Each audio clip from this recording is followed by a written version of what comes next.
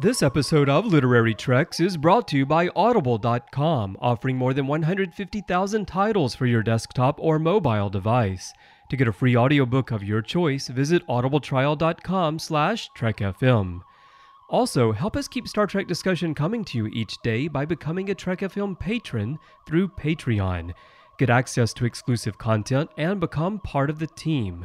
You'll find all the details at patreon.com/TrekFM. That's patreon.com/TrekFM. Hey everyone, I'm Rod Roddenberry, and you're listening to Trek FM.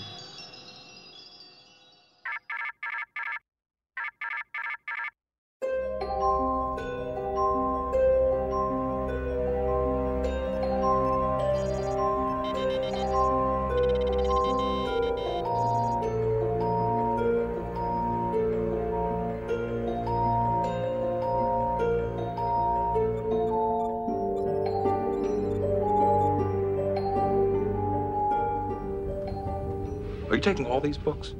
I thought I'd take some light reading, in case I got bored.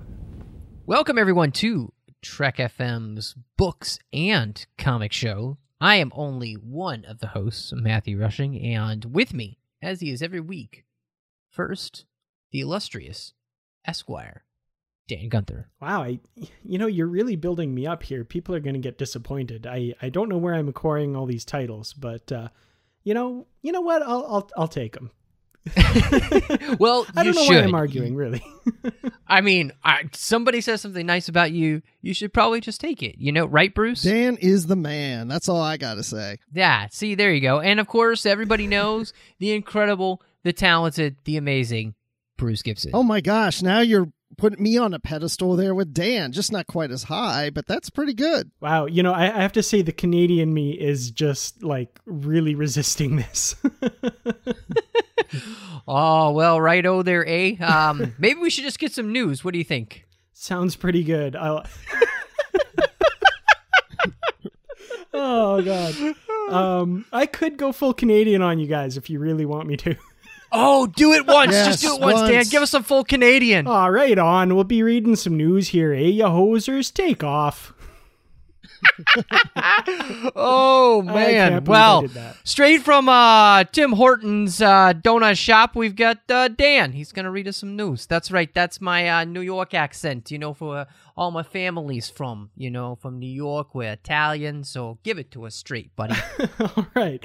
Not a lot of news to talk about this week, but we just want to make sure everyone's aware. Last week, we got a brand new ebook novella from authors Paula M. Block and Terry J. Erdman, the new Deep Space Nine Rules of Accusation, which is, of course, a Deep Space Nine novella centering around Quark, just like their last one was. Well, this should be exciting. Now, the blurbs out there, and you probably, if you're listening to the show, you probably already have the book, so we don't want to give anything away to anyone, but I remember I had a blast talking about the first one with Chris, and so I'm super excited to dive into this one and kind of see where it goes. So I'm looking forward to our show next week. Definitely, yeah.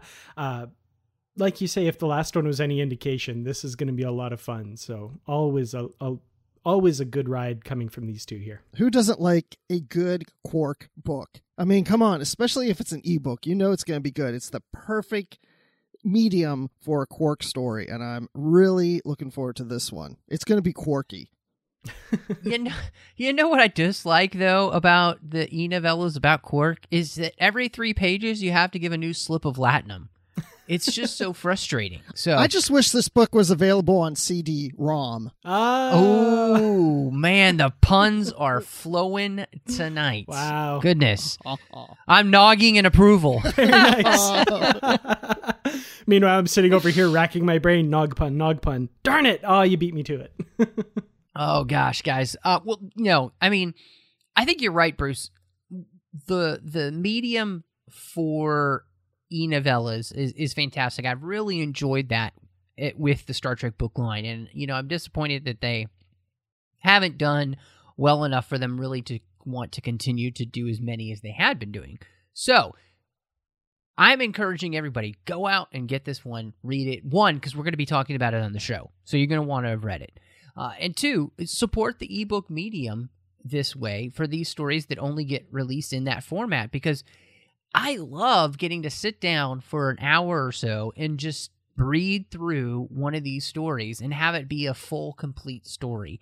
And that's what these ebooks allow you. In fact, it really feels as much like episodic television as you can get without actually watching an episode of Star Trek. And that's what I like about them. They're just bite-sized, and it takes about an hour and a half, and you get yourself a fun story about the characters you really like. So and go check it's good out. to read, too, because it's good for your noggin. Oh, man.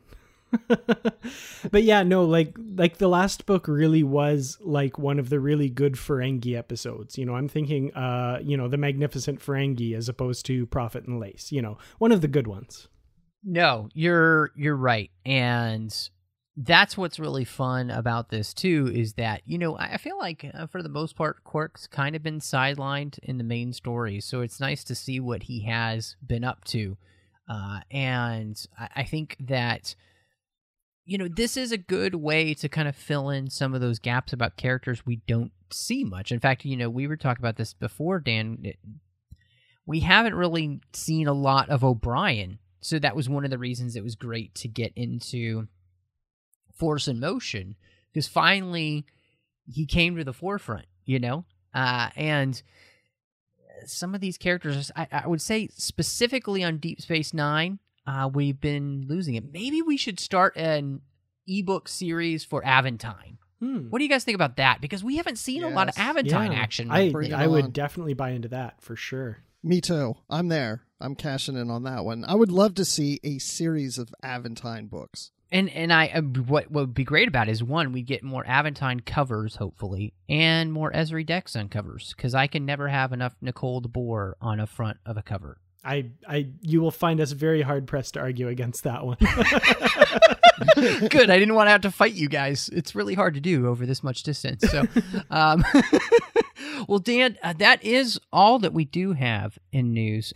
Let everybody know real quick just some of the places that they can find the show before we head into the feature, where we're going to talk about the brand new Captain to Captain Legacies Book 1. Well, you can find Literary Treks anywhere you get your podcasts. If you're an Apple user, of course, you're using the iTunes. When you grab it on there, make sure you subscribe, rate, and review the podcast. That really helps people find us. And if you're not an Apple user, you can find us just about anywhere. You can find our shows on Stitcher, TuneIn, SoundCloud, Windows Phone, and of course you can stream and download the MP3 file from our website and grab the RSS link there as well.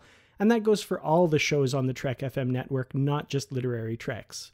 If you want to get into contact with us, we have a form on our website at trek.fm/contact. You can leave us a voicemail there as well. Just look in the sidebar on the show page, or go to speakpipe.com/trekfm. We're on Twitter at TrekFM and on Facebook at facebook.com/TrekFM. While you're on Facebook, also check out the Babel Conference, our listeners-only group. Just type the Babel Conference, BABEL, into the search field on Facebook, or go to our website at trek.fm and click discussion on the menu bar. Special for Literary Treks, of course, we have the Goodreads group, where you can find bookshelves with all of the books we've previously covered on the show, as well as what we're currently reading, so you can stay up to date for the new episodes that come out. And of course, there are always great conversations happening there about all the books and comics. Well, guys, we are starting a brand new series tonight, which I am excited about, because I love when we have a trilogy of books. And to celebrate the 50th anniversary of Star Trek, Simon & Schuster have decided that the best way to do that is with a trilogy of books that are covering the original series. And we got some interesting tie-ins. This series is called Star Trek Legacies, and we are going to be discussing Book 1 by Greg Cox tonight, called Captain to Captain. And so I wanted to ask you guys, we're beginning a new series, and, when you get a trilogy in Star Trek books, kind of what are some of the things that you do expect when you dive into one of these trilogies? Well, yeah, I mean, these trilogies I often find that the first book has, a big job to do, and that's to, kind of launch this story and, make it feel like something epic that you're going to get involved in. I'm thinking back to even some of the earliest big multi-book adventures in pocketbooks, and I think Invasion from the 90s was kind of the first really big one that I can remember that was multiple authors doing one story. And there's always kind of this, just a bit of expectation that goes along with it, because you figure it's going to be something big, it's going to be something epic. You've got multiple authors involved. You've been waiting kind of most of the year to get it. It's going to be big. That's kind of my biggest expectation going in. It's going to be big. It's going to be huge. It's going to be the best series we've ever had. We have some that's how very, Trump would describe very it, right? good stories here. Sorry. We only chose the best words, the biggest words, the hugest words. Right, Bruce? Yo, I know what you're saying. It's something big. Yeah. But I try not to go into these with high expectations. I've learned that through not just novels, but movies or whatever. If anything's celebrating an anniversary or a return, I try not to put it. Oh, I'm mentioning pedestal again. I mentioned that earlier. I don't put these on a pedestal, so I try not to go in these with any expectations like, oh, this is going to be big or this is going to be epic. Because sometimes you could start off a story and it's just the setup for the other two books, or it's very character focused, and so it's not epic, but it's really diving deep into a character or two. So I try not to think about it, but going into the 50th anniversary and knowing that was on the cover of this, I did go in with high expectations, but try to keep them at bay as best as I could, so I wouldn't be disappointed if it didn't meet that expectation. No, I think that's really something that going into this, obviously they were pushing that this is the 50th anniversary and this was their way of celebrating. And so my thought process had to be, I feel like it had to be, I almost forced to feel like that this is going to be something big and epic, Destiny-like. Now, when I say that, I mean the sense that you're going to feel like it was a way of celebrating Star Trek as big as Destiny did, but not the same type of story. Y'all see what I'm saying? Mm-hmm. So that there's that expectation as I'm going this, and two, since it is the beginning of the series, I always go into one of these books, I want to be hooked, and it needs to do you pretty early because you also want to feel like you want to read the rest of the books. You feel like they need to do that. So I'm with you guys in the sense that I feel like this book carried a lot of weight to it. It had a lot to do.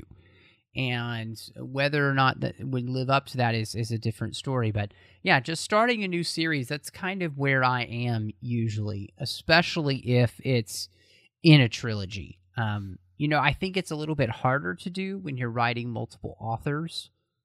Most likely, because if you're if you're the only author of a trilogy, you know exactly what's going on. There's no handoff, there's no nothing. It's coming straight from one person. But this is a lot more difficult, and I've definitely seen that. Bruce, you know this from Star Wars books. When you have those multi-author arcs that they would do, sometimes they work well, and sometimes they don't. And sometimes the series can start off a little slow and get better over time, but yeah, it's a tough road to walk to be the first one out of the gate. And a lot of this story happens not to our main characters, but to a character previously known on the Enterprise. So previously on the spaceship Enterprise. Really, the book focuses on the character of number one. Or, as they name her here, is Una, which I love the fact that they did name her Una, because who doesn't love Una McCormick? We all do. Yeah. But I wanted to ask you guys about just her specifically and what you thought about her characterization, because we haven't read, at least I haven't, and I could just be in, the smaller spectrum here, a lot of books with her in it. So I wanted to to see how do you feel like she comes off, especially since she really is the main focus of the book. Kirk and Spock are very much minor players. I really liked a lot of aspects of her character. Her confidence, that oozes out of her, isn't something that we get a lot of in characters, just this kind of brazen confidence that she has. But we really get the impression that with her, generally it's very earned. Like she is number one, right? She's the best and the brightest from her entire world. And, so it brings an interesting dynamic when, someone not only thinks they're that good, they tend to be that good, with the, exception of a few mistakes that obviously happen in this book, which I almost wish that we'd have gotten more of a chance to see her for a period of time after this first away mission that kind of ended in disaster, and kind of seen what that did to her character and what it did to that confidence. Maybe it wasn't quite as on display as it was here. And then we rejoin her years later where, she's after Pike's era and after we've seen her in the cage, and a much more seasoned, mature captain, but still has that confidence. I thought it was an interesting take on a character, one that we don't often get. From my impression of number one is that she's almost Vulcan-like, and I think they even mentioned that in this book. But she didn't come across that way to me in here. She's very highly intelligent, and she makes a lot of good plays and a lot of good moves. But I almost expected her to be a little more serious. Now a lot of the story takes place when she's a lieutenant. This is taking place back when she's serving with Captain April. So we're getting a younger version of number one. But I think what would have worked for me with her character more is if the crewmen reacted to her in a way that we see crewmen act to Spock. Like maybe they kind of rib Spock because he's so logical and so smart. I almost wish they would kind of done that with her, just so it's almost seen through the other crewmen's eyes that she's this very highly intelligent person, to the point that she almost doesn't quite fit in, but she fit in too well with them. And I'm not saying that's a bad thing, but I'm just saying from my impression of number one, I always thought that she may not always fit in with the crew because she is this highly intelligent number one person. So that didn't come across in this book for me. But she was quite interesting, entertaining character. I mean, it wasn't like she was somebody that I was bored with. I mean, she's getting the job done, and I enjoyed following her journey. I think the thing that struck me about this book is that I felt like it needed to be pretty much a story that happened through her character's perspective for most of the book. Like that most of this first book should have been more about her and less about anything having to do with Kirk and Spock, that they would only play a minor role until maybe the second book. Because what I feel like you needed a whole book basically to build her character so it makes more sense who she is and what she can do, instead of it feeling like narrative cheats. You know, we're going to tell you she's good at everything, but that gives us the Deus Ex Machina to get her out of just about anything because, well, she's so brilliant, you know? Honestly, she's a Mary Sue because you haven't written her in a way that allows me to have seen her not be that, because she's just the character who can do whatever she needs to do, but without any context to it, other than you just told me she can. You haven't shown me. So if you'd spent the whole book showing me who this character is, and really, I feel like because this is a cool series, it would have been really interesting to explore this character that we really don't know all that well for most of this book, and just have the end part be where Kirk and Spock show up, so that we've really built a whole story around her and that she feels like a fully realized character instead of a bunch of literary tropes thrown together.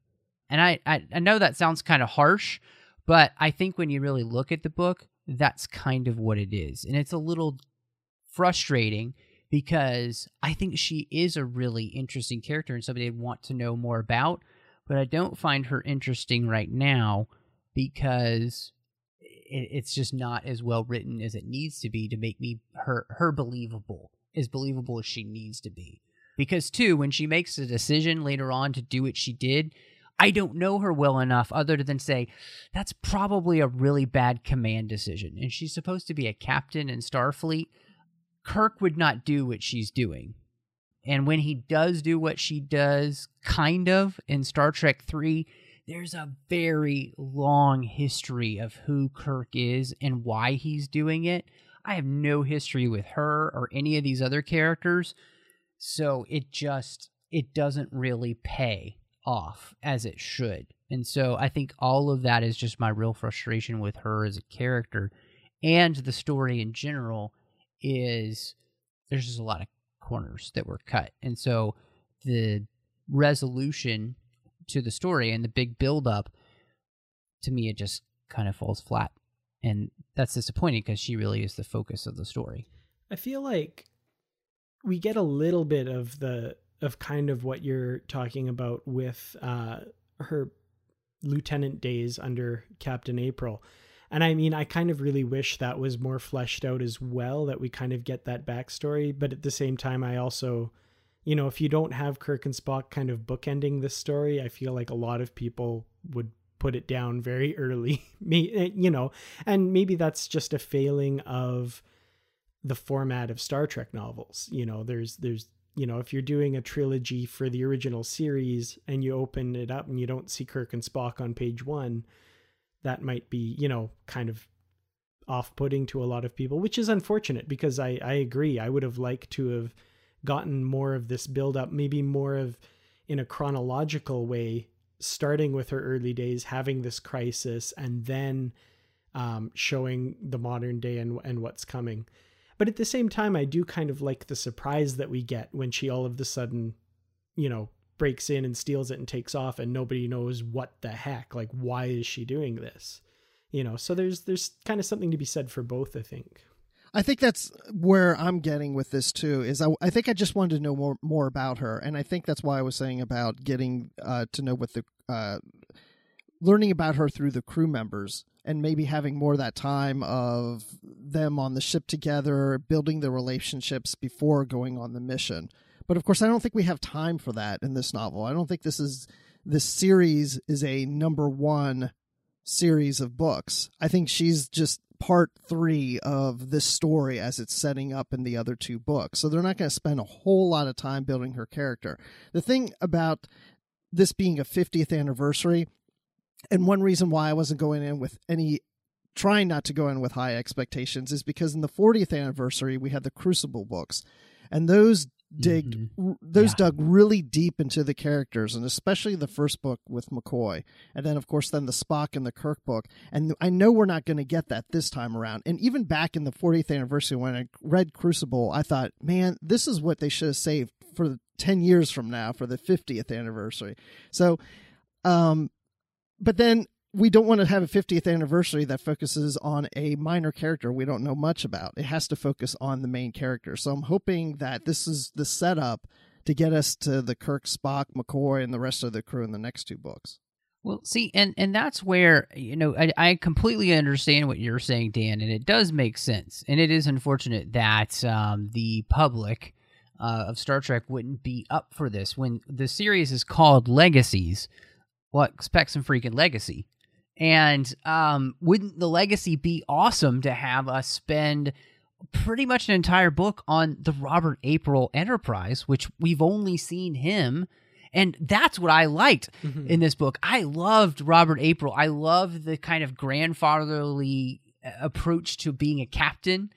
So that was the part I was really digging. I was digging getting to know that character and the characters, and even number 1, in those early days, it's the problem of that we don't really spend, we just didn't spend enough time there. And I feel like that's a better use of the word legacies, because if we're talking about this passing from captain to captain, well, I kind of almost expect the story to be more about, well, we pass it from April to Pike, then to Kirk, or something like that. Whereas they're really just jumping the gun, if you ask me, to get to this, well, we got to have Kirk and Spock. Well, that's pandering to a bad audience. You know, I mean, we're talking about hardcore Star Trek fans who are reading Star Trek novels for the most part. And yes, I know Dayton has said many times on the show, he wants everybody who reads the book to feel like that they're welcome.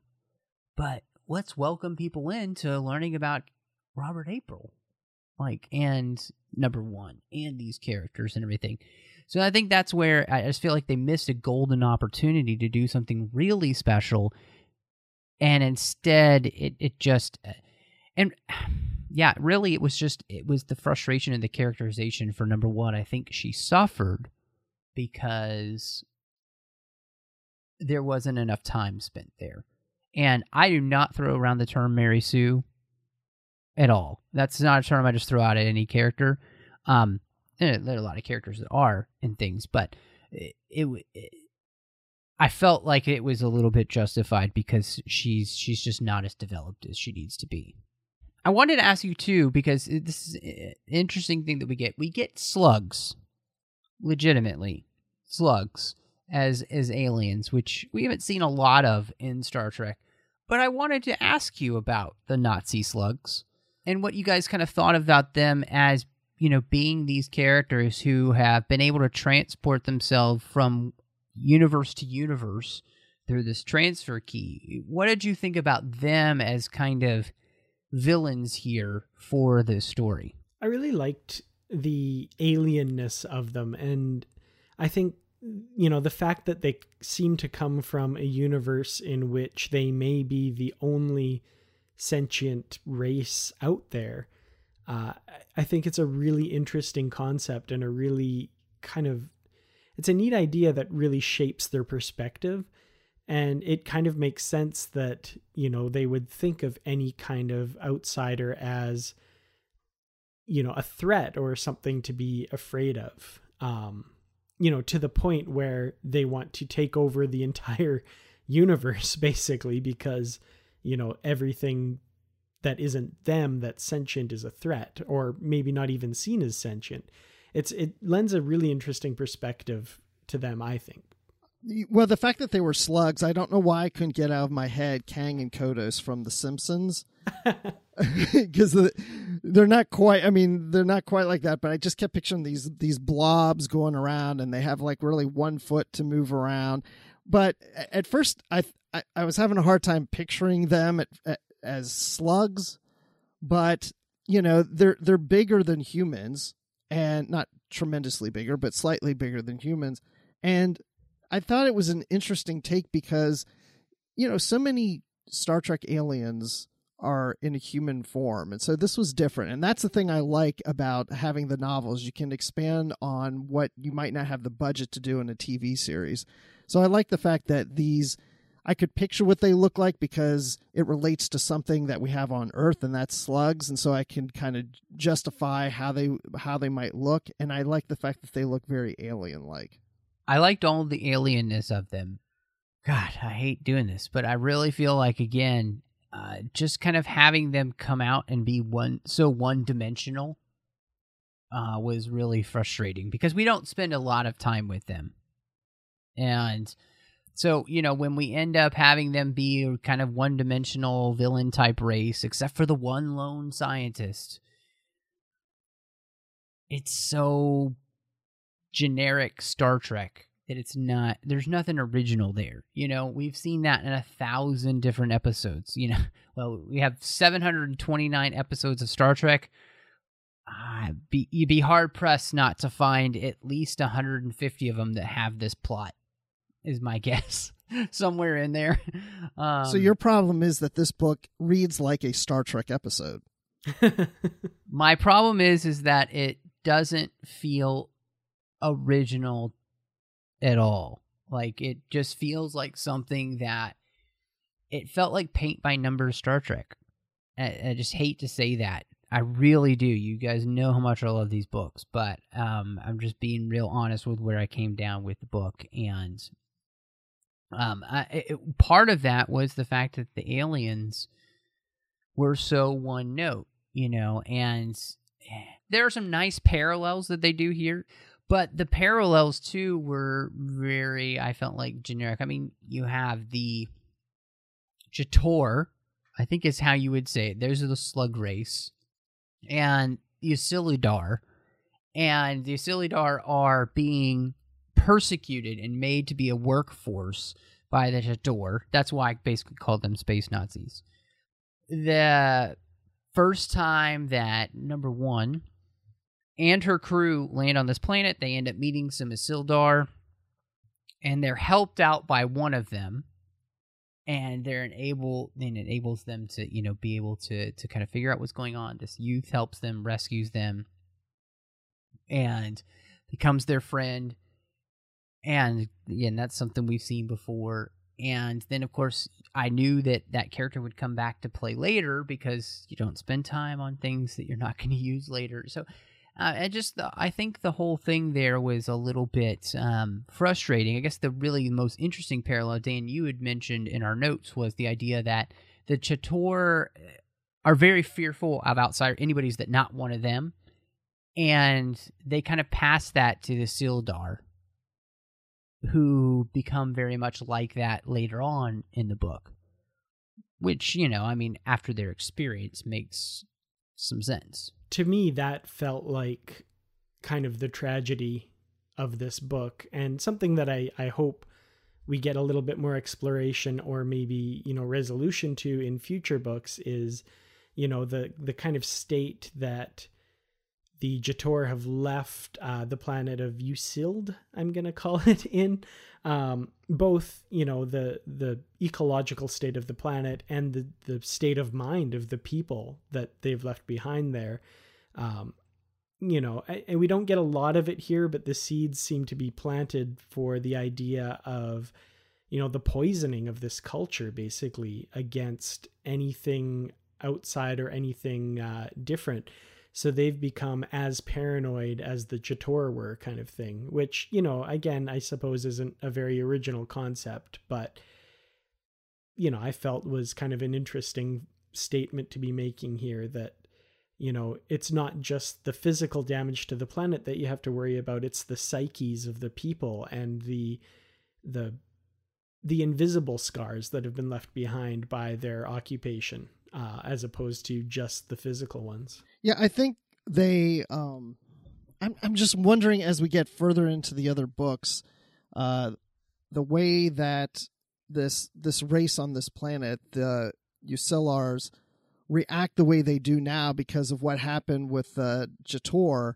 That we'll find out later that the Jator are acting the way they're doing because something happened back on their planet. Now, I think if I remember correctly, they haven't really experienced another alien race before. This is their first time experiencing an alien race, but maybe something else happened on their planet to the point that they're very skittish about the aliens they meet on this planet and the way they're acting, just like the Usildar are. I don't know. I'm kind of taking what you're saying and processing it as you're talking, and because I haven't really thought through that all that much, but that definitely is an interesting take. I like that. Mm-hmm.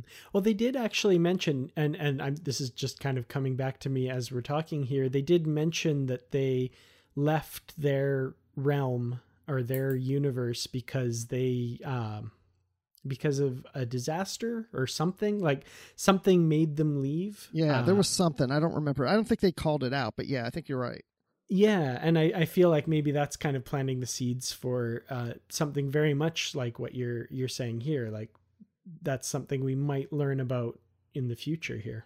And I hope that will be the case. I really do. I hope that this plays out well in the next two books.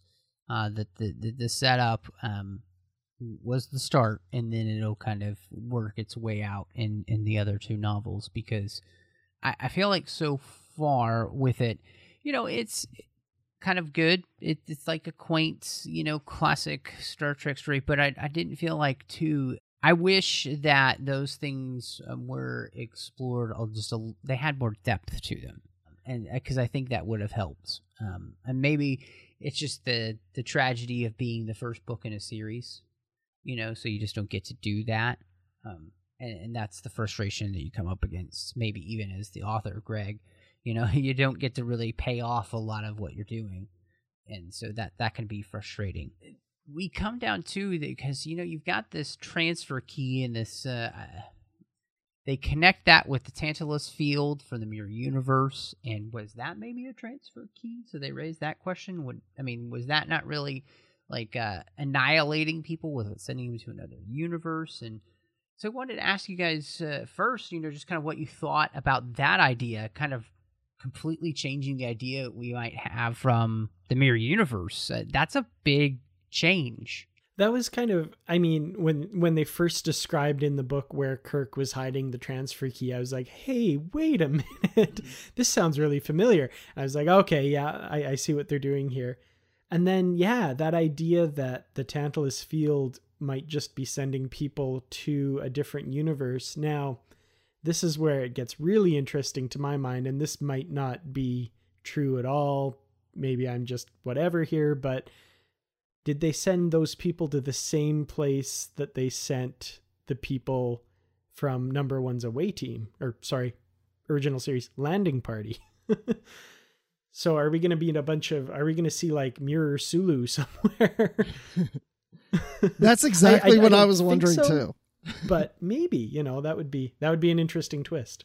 I would love to see that. I'm actually hoping for that. If that doesn't happen, okay, fine. But if it doesn't happen, I think that's a great idea for another book somewhere. Just, you know, all these crewmen being wiped out of the Mirror Universe because of the Tantalus field, and now we go and we find out where they went. You know, I mean, it would just be so cool to see that. I really do hope it works in here. That would be a nice tie into the Mirror Universe, and we find out that, because I always assumed they're dead, they're gone, they've been wiped out, but no, they could be somewhere else, and we find them in the later books. Who knows? Well, and that's an interesting thing too, because, you know, just the idea of this transfer generator, you know, this transfer field with this transfer key.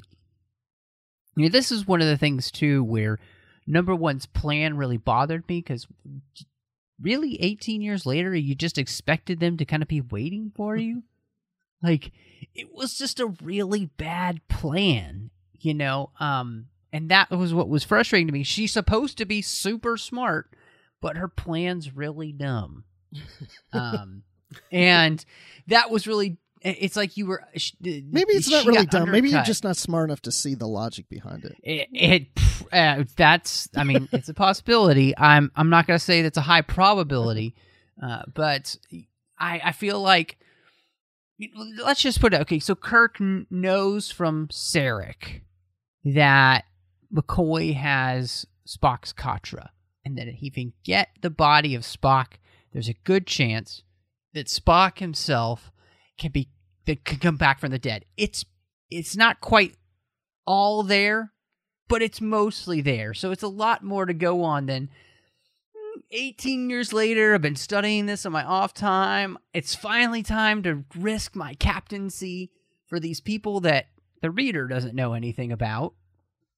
So I think, again, that was the point. It's like if you had spent time with those characters for, 10 chapters, really getting to know them, and Number One, the relationship she has with them and everything, all of this would mean so much more, and it doesn't. And so I think the transfer key and the idea of the Tantalus field, I'm super excited about. Hopefully the idea of it meaning more, like, and that's kind of a huge retcon for the Mirror Universe too, because you do change the tone of those episodes if you're thinking in the back of your head, oh, well, they're just going to another universe, instead of, oh, they're being annihilated painfully.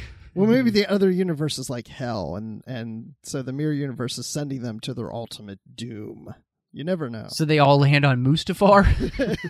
Yeah, that's it. And they become Dark Lords of the Sith. Okay, yeah, there we go. I really like, and I mean, maybe I'm reading way more into this book than what's there, but to me it was interesting that Number One is so logical and so intelligent, and I think Spock would be the first one to say, what's driving her right now is emotion, and that's what makes her different from a Vulcan, is that she's being driven to take what I think we can all agree are fairly illogical actions based on her emotion. And Matthew, I think you're absolutely right. Maybe unwarranted given the amount of time we spend with them in this novel. Maybe, we don't feel it. We weren't allowed to feel the way she feels about these characters, which is unfortunate. I really wish that there was more time devoted to that. But I'm wondering if there might be some observation to be made about, emotion versus logic, and kind of Spock at some point saying, well, see, this is why no emotion, because you go nuts, you go crazy. It doesn't work. Well, it may have worked better for you if he would have focused more on the number one character's anguish about these characters. I mean, we can learn, there's not enough time maybe to learn so much about these characters that we care about them, but we need to feel that she really cares about them. There's something about them that she's carrying this guilt around, and we really start to feel for her. And we realize that she needs to do this because this has affected her life in some way. Maybe she can't have a healthy relationship with other people because she's been, holding this guilt, or maybe her career's been on hold because she just can't seem to focus, about what happened, how she feels the guilt of losing these crewmen, and now she's at a place in her life where she can correct the wrongs and make them right, and then move on with her life. But it didn't go that way. She had a very, very good career. Everything's hunky-dory. Everything's going well. And then after 18 years, she's like, well, now that I figured out, I'm going to go and I'm going to save them. And I guess it does feel a little shallow when you look at it that way. But I also agree with the fact this is the biggest problem I had was when she finally got there to retrieve them, and they're not in the location that they were sent to 18 years earlier, as if they're all just sitting there in a circle singing Kumbaya. Wait, oh, good. She's finally here after 18 years. And I kept thinking, well, what did she... I got to go to the bathroom. Yeah, exactly. Where did she expect them to be? You can't go to the bathroom. You might miss her. Just stay there. Yeah, no, it's nuts. It makes no sense. And that was frustrating because what else are you going to expect to see when you... that part was kind of mind-boggling to me. Of course they're not there. Why are you so upset now that they're not there? Like, were you really expecting them to be there? Yeah, it doesn't make any sense. I like the idea of like the logic there against emotion. But again, it's not played out in the story. And you could have easily have kind of gone there of the underlying emotion of a character like number one, and the way that's kind of taken over her more logical side, and in some ways mirroring Spock, but there's just none of that, and that's a little bit frustrating. So on top of that, it was interesting because the question of like the Prime Directive and Starfleet stops the tour, but the Sildar are kind of left with this really broken planet that, we stop the bad guys, and you get the feeling like their ecosystem is able to go back to normal once, the tour had been stopped. So did Starfleet have any obligation at all to kind of help them return the planet's atmosphere and environment to its rightful state, or did they do the right thing by just, letting it run its course? Yeah, this is something that I think very obviously is going to be picked up in a future book because they've set that ticking clock in motion, right? Like the planet is going to be uninhabitable at some point because of what happened here. So I feel like this is going to get addressed. And yeah, that's a very interesting question. A very strict reading of the Prime Directive, as we get in some of the television episodes, would be, well, we can't do anything. That's the, some sort of ineffable destiny of the universe is that this is, but then it happened because of another race interfering. So what does that do to the equation? Like, is that still part of the, grand plan that Riker talks about in Pen Pals, for example? I think the argument could almost be made either way. Personally, as like my personal belief would be, yeah, I think you should try and save the planet because I believe that all life should be preserved. But, then the counter argument to that is then Starfleet becomes a police service that goes around the galaxy saving planets. And yeah, I don't know. That's it's one of, if you really get into it, it could be one of the great Prime Directive arguments that we've gotten over the years. Yeah, and that's what I like about this. It made me wonder why Starfleet wasn't involved and why they're keeping the key a secret from Starfleet. Do they not trust Starfleet with this power? And if it's such great power, why is it being hidden on a ship for 2 decades? But one thing I liked about this is that you have one alien race invading a planet that affects the ecosystem of this planet and affects another alien race, which takes me back to a book we reviewed a few episodes ago on the Rise of the Federation about how the interference of races on other planets affect the ecosystem. And it took me back to that. So I like that I could connect this to another book, even though that probably wasn't the intent. But I like when I read Star Trek novels and I see parallels and connections between other books, whether the intent was there or not. So that was pretty cool to me. But I do feel that Starfleet should get involved because this planet was invaded by another race of beings and helped to destroy a lot of the ecosystem, and it hasn't been fixed. And so I think it is Starfleet's job to help them out. Well, and I almost feel like by Starfleet not doing anything, you did allow these people to become paranoid, protectionist type people instead of coming in and being alongside them, helping them clean up their planet. They've already had the Prime Directive shattered for them in the sense of they already know there's other things out there. And at this point, we can step in as the Federation, not play God or anything, but say, oh, we can help you clean up that mess. You could become a protectorate, basically, of the Federation and that kind of thing. And I think that would have been a wiser move because, like we mentioned, these people have just become as fearful and paranoid of outsiders as the Tor were, and I think that's because if Starfleet had come alongside, that wouldn't have happened. They wouldn't have a need to feel like that because they would have realized, oh, everybody in the galaxy is not like this.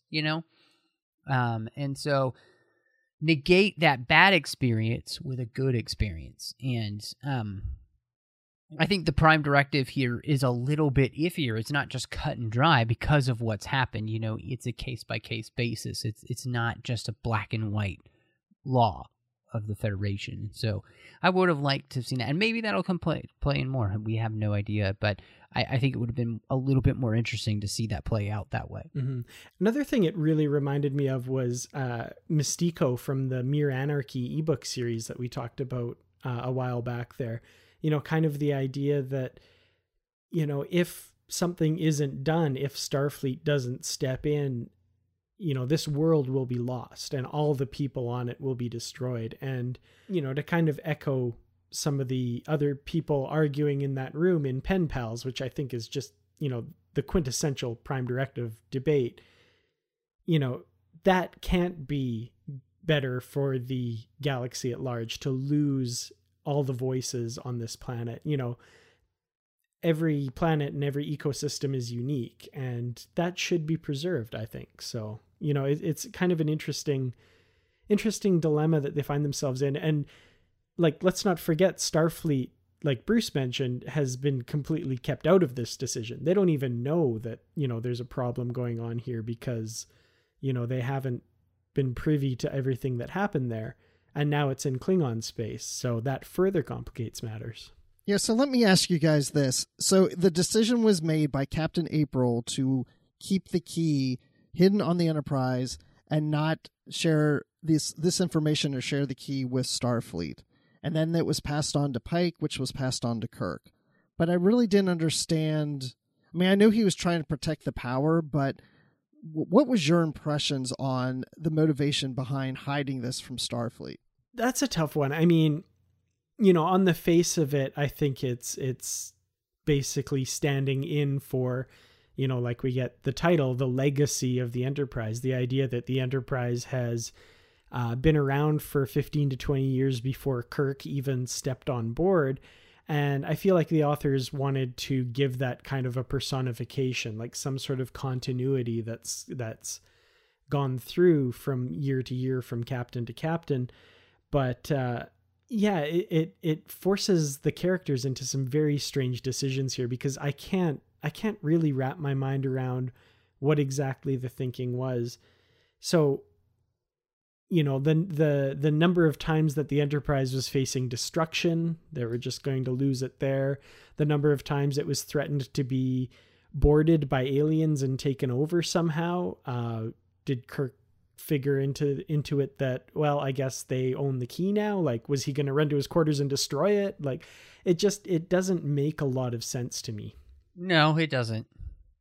It just doesn't. It basically only works as a metaphor, and that's it. Yeah. I mean, I understand the whole idea of great power comes great responsibility. Thank you, Spider-Man.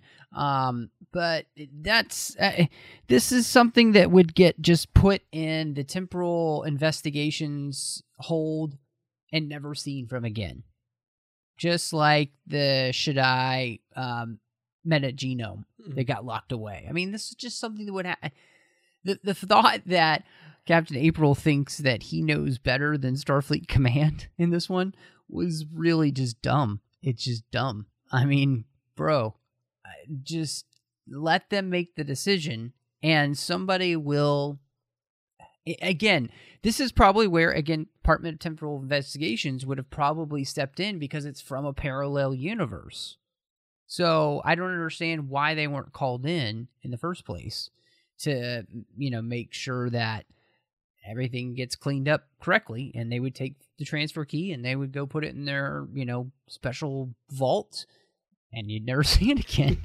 But yeah, you're right. The amount of times the Enterprise could be blown up or taken over and all that jazz is just, it is kind of pure insanity to think that this weapon is on. And what it does is it causes the Starfleet to not know about the situation to be able to help the Sildar, or the Sildar. And I think that's a bad call on April's part too. Yeah. Because they don't really, because they don't want people finding the Citadel. So, I mean, it's terrible, awful logic all the way through. And I even if April thought that he was the best custodian for this thing and, Starfleet couldn't handle it, when he leaves the Enterprise, why wouldn't he then take that with him? Why does it have to stay with the Enterprise? And why does the next captain have to be the guardian of it? April's just like, oh, this Pike guy seems like a stand-up guy. I'm sure he'll look after it. Okay, cool. You never have to think about the transfer key again. See ya, Enterprise. Like, it just doesn't make sense to me. I don't get it. Yeah, and by the time Kirk gets there, Pike tells him, yeah, you got to keep this key there. It goes to something that we don't know where it is. We weren't told where it is. It's kind of a secret. It's not probably good for anything, but just keep it hidden there and don't use it, because you can't anyway. I don't know. As we're talking through it, I started to wonder, well, maybe it was more that number one convinced April to keep the key because she is her intent is to go back when she figures out how to make it work. And she doesn't want to give it to Starfleet because then all hope is lost. And so if they hide the key, she can take that key and go back and rescue the crew members later. It doesn't really make sense that it stays with the ship when they're transferred off, but she's so smart, I can't figure her out. She's got some good plan set aside. She's so good, I can't figure it out. I think we are giving her way too much credit. So number one works in mysterious ways. Don't question it. Are you going to start singing U2 at me now? Okay, I got to ask you guys. So we've talked a lot about the book, and I wanted to know where you kind of come down with a rating, because I feel like all three of us are in different spots. So I'm really interested to see where we end up. What about you, Dan? Well, I mean, this is a tough one, because I generally enjoyed this book. I got into the story. I would have liked to have seen a little bit more fleshing out of the characters, especially the ones that we don't know a lot about yet. There is a lot of good stuff in here that I thought was really interesting. For one thing, Greg Cox has been writing these books for so long that he has, to my mind, the best handle on the voices of Kirk and Spock and the rest of the crew, which we don't really get to see except for Bones a little bit, but which is also a bit of a failing on the book's part, I think, personally. But I don't know. It's one of those things, you can't do everything for everyone. So I want more focus on the little known characters, but I also want to see our regular crew. I don't know. I kind of throw up my hands. I don't know what I want. But when Kirk and Spock are fighting their way through the Citadel, the kind of playful banter that they have back and forth between each other was really evocative of some of my favorite moments between the two of them in the series. I'm thinking like when they're infiltrating the Klingon compound in Errand of Mercy, and Spock keeps talking about the odds, and Kirk says, "Oh, we might have to do some violence," and Spock says, "Well, it's distasteful, but I'll do it." You know, it's just that kind of banter back and forth we got here that I really liked. But, you know, maybe I really am reaching for good things in this book. I'm really having a hard time kind of settling on a rating. I'm going to have to probably give it 3.5. Transfer keys is just boring. 3.5 Jator flying aquatic submarine pods. I guess that's what we'll call them. Sure. Yeah. I'm with you there, Dan. I did enjoy the pacing of the book. I thought as I was reading it, it was flowing very quickly. It was a quick read for me. We weren't jumping around from to different characters and different places at once. We were staying with one character for most of the story and just kind of following her story. So I liked that it was a quick read, but I would have liked, a little more in depth about some of the characters. But you know, it did feel classic Star Trek. Not the best, Star Trek out there, but it was kind of a quick, fun read for me. So I would give it also 3.5 missing crewmen out of 5. I don't know what that half crewman looks like, but it's that's not to think about it. For me, this book was frustrating, and I think I may have done a little too eloquently some of my frustrations with it on the show. This really is I'd have to say this is really 2.5 out of 5 magically appearing citadels. I think we did not spoil the ending for you, and I don't want to spoil the ending for you because I think that's the best part of the book. The last 2 pages are really the best part, and they set up an interesting premise for the rest of the story. But that's the only part of the story in which I was actually keenly interested in once I realized we weren't really going to get the depth of character with number 1 and the April character and everything like that I kind of hoped for and would have wanted to see to really make the book have a little bit more weight to it in the end and have more interesting character work. So, let's just, for me, hope that book 2 and 3 really take the series in an interesting direction. And, I mean, they have a great opportunity because the last few sentences of the book really do set up something, well, as a friend of mine would say, fascinating. I really always look forward to getting a chance to talking with you guys about the books we review, because a lot of times you guys make me see things in the book that I hadn't noticed the first time around. So I feel like these conversations are really helpful. And even before I was on the show, I used to really look forward to hearing Matthew, your and Chris's thoughts about the novels we read, because I love the different dimensions that a discussion like this can really bring out. No, I feel the same way, and that's what I like about getting to talk with you and Bruce about the book, because you brought things out that I didn't think about, and I think it's a great challenge as we kind of go around the figurative table here and talk about one of these books, and whether the book is my favorite or not, it's the best part to get to hear what you guys thought and challenge than what I thought. And, isn't that part of being a more well-rounded person in general? And so I love that you guys help sharpen and change my opinion sometimes for the better or for the worse, depending on where we think about and what we think about the book, And I just want to say that I appreciate the fact that you guys are so honest about what you think of books and are very fair about it and aren't jerks. So yeah.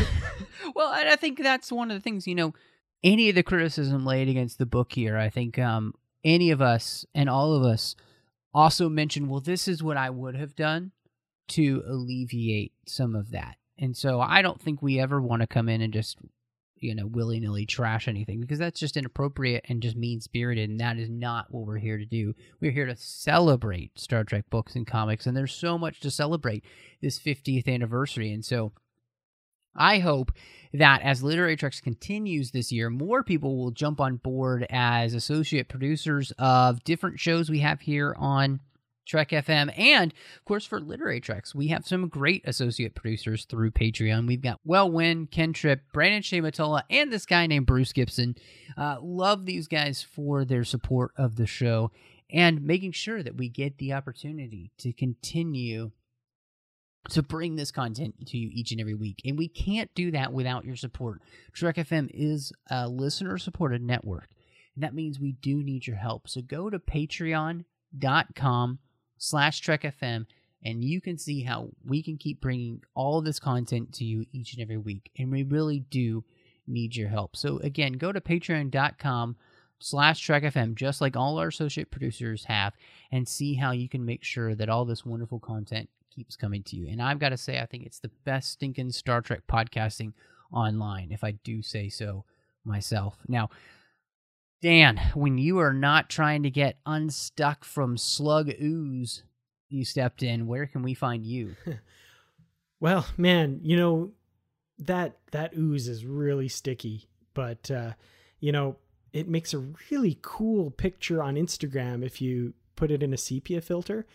My username on Instagram, incidentally, is @Kertrats47. That's KERTRATS. I'm on Twitter @Kertrats. I'm on YouTube at Kertrats Productions. I've got a bunch of videos there all about, you guessed it, Star Trek, because, what else is important in this world, right? You can find me on Facebook.com/Kertrats Productions. And of course, you can find me kicking around the Babel Conference talking about, you guessed it, Star Trek. And Bruce, when you're not beaming down official Starfleet emergency escape ladders for your captain, where can we find you? Well, you can find me climbing the walls at StarWarsReport.com, and you can find me on Twitter at Admiral_Rex. And Matthew, when you're not in the swamp swimming with underwater alien creatures, where can we find you? Get off! Get off! Oh, sorry, guys. I don't really like underwater alien creatures, and they stick to you like octopuses. Anyway, well, you can find me on Twitter at MattRushing02. You can also find me doing The Orb with Chris Jones, where we talk about Deep Space Nine. And I do the General Geek Show here on the network called the 602 Club. So much fun. I mean, we've talked through recently the second Bond movie. We've talked about Batman v Superman's Ultimate Edition. I did that with Bruce, so you need to check that episode out. And we talked through both of the Independence Day films, as we in America just celebrated independence, the original Brexit. So be sure to check that out. And I also do a show called Aggressive Negotiations with my friend John Mills. It's a Star Wars podcast. So much fun. Check that out on thenerdparty.com or, of course, on iTunes. Well, thank you so much for joining us. And until next time, live long and read on. What do you call that, light reading? To each his own, number one.